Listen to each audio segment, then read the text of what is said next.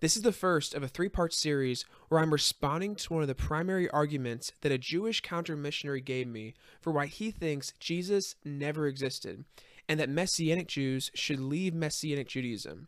Be sure to hit the subscribe button so you can be notified when the next video comes out. Every year, the Messianic Jewish Alliance of America hosts a national Messianic Jewish conference, and for the last 40 years, counter-missionaries have come and set up tents at the entrance to the campus with signs and tables waving people in with the goal of saving Jewish souls. Basically, they attempt to bring Messianic Jews out of Messianic Judaism through dialogue. A few years ago, I started going over to the tent to meet with these counter-missionaries, and the conversations have been thought-provoking, and I absolutely love talking with these guys. At this tent, Eric and I met with a Jewish counter-missionary who has been coming to the same spot at the entrance to the campus for 40 years. Because this was a private conversation, whenever I need to refer back to this counter-missionary, I'll call him by the pseudonym David. So David started our conversation with the following argument. He said that we can find parallels between aspects of Jesus' life and the stories of pagan gods before the New Testament. Therefore, Jesus was a copy of these myths and did not exist. The specific parallels he gave were Osiris, an Egyptian god, he died and was resurrected, and Dionysus, a Greek god, had 12 disciples. And he argued that these similarities with Jesus suggest that Jesus was a copy of them and he never existed as a historical figure. In this video series, we're going to test his argument's logic. We're going to read the stories of these alleged parallels to see if they actually exist. And we're going to weigh the historical odds after considering first century Jewish perceptions of paganism. In this video, I'm going to be examining the logic of David's argument. And first, I want to say this. David provided me with zero evidence that his parallels actually exist.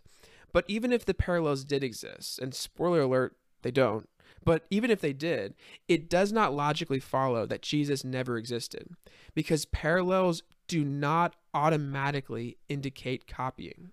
You see, David's argument suffers from a destructive logical error, and the fancy name for this is post hoc ergo propter hoc, which is Latin for after this, therefore because of this. The idea here is pretty simple.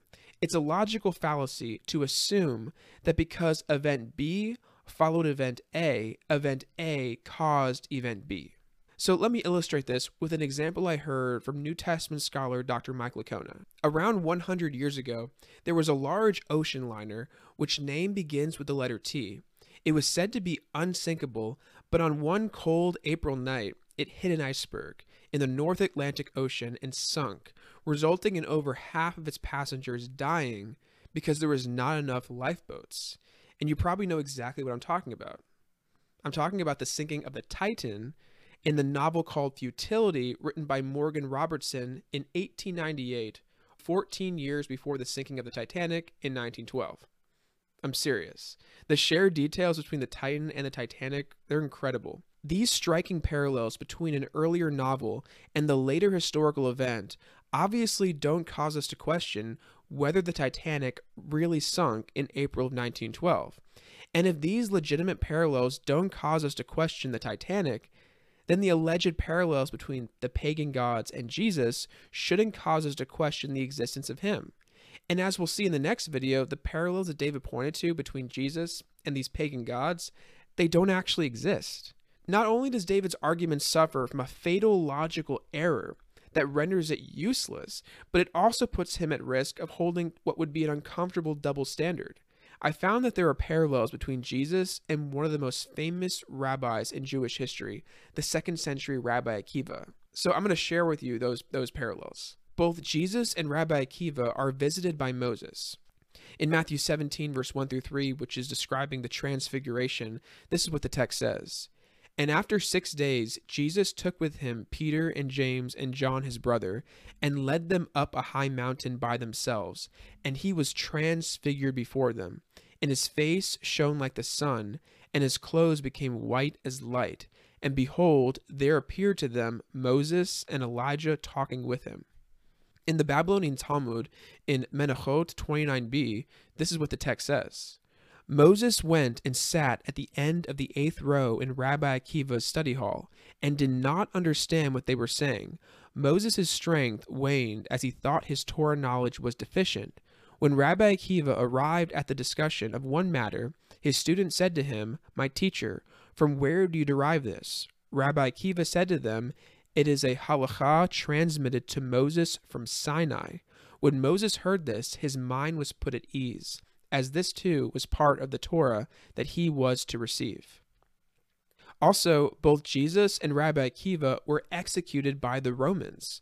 In Matthew 27, verse 35, and then skipping down to verse 50, "And when they had crucified him, they divided his garments among them by casting lots. And Jesus cried out again with a loud voice and yielded up his spirit."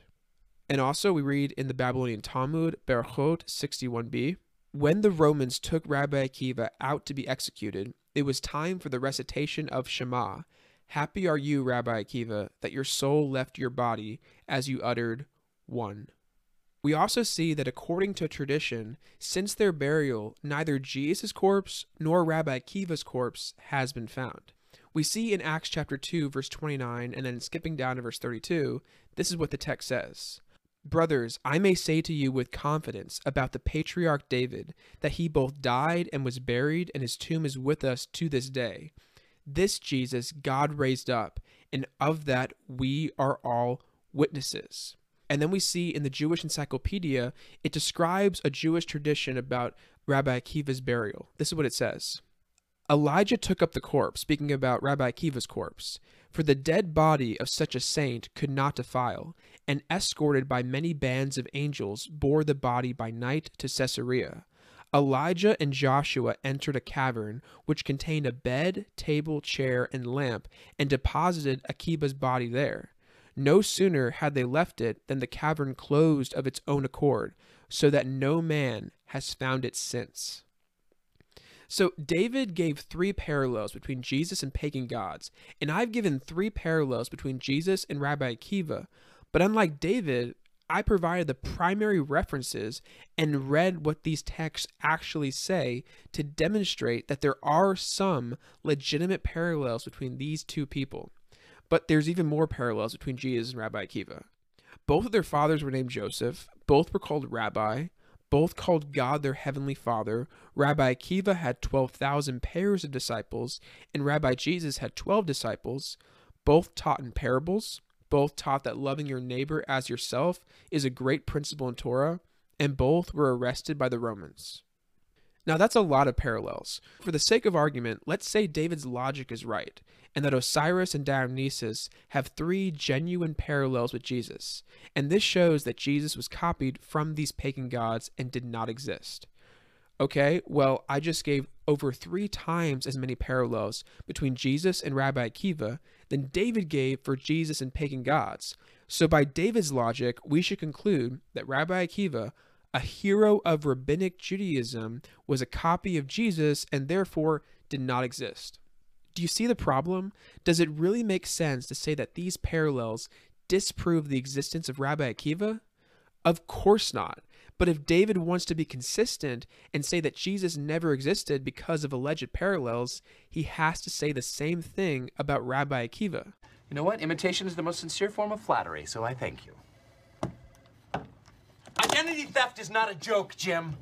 Millions of families suffer every year. So let me make 2 concluding points.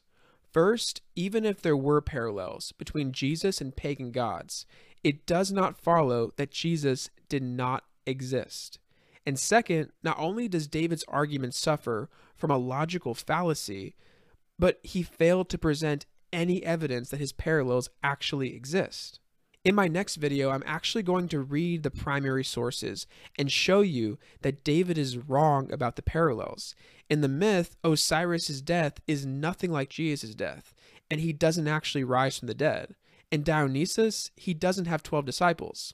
If you learned something new, consider giving this video a like, and be sure to subscribe so you can be notified when the next video comes out. If you would like to add anything or you disagree with anything I said, I would love to hear about it. Please leave a comment below, or you can email us at 2messianicjews@gmail.com. That's 2TWO messianicjews@gmail.com. Thanks for listening, and see you next time.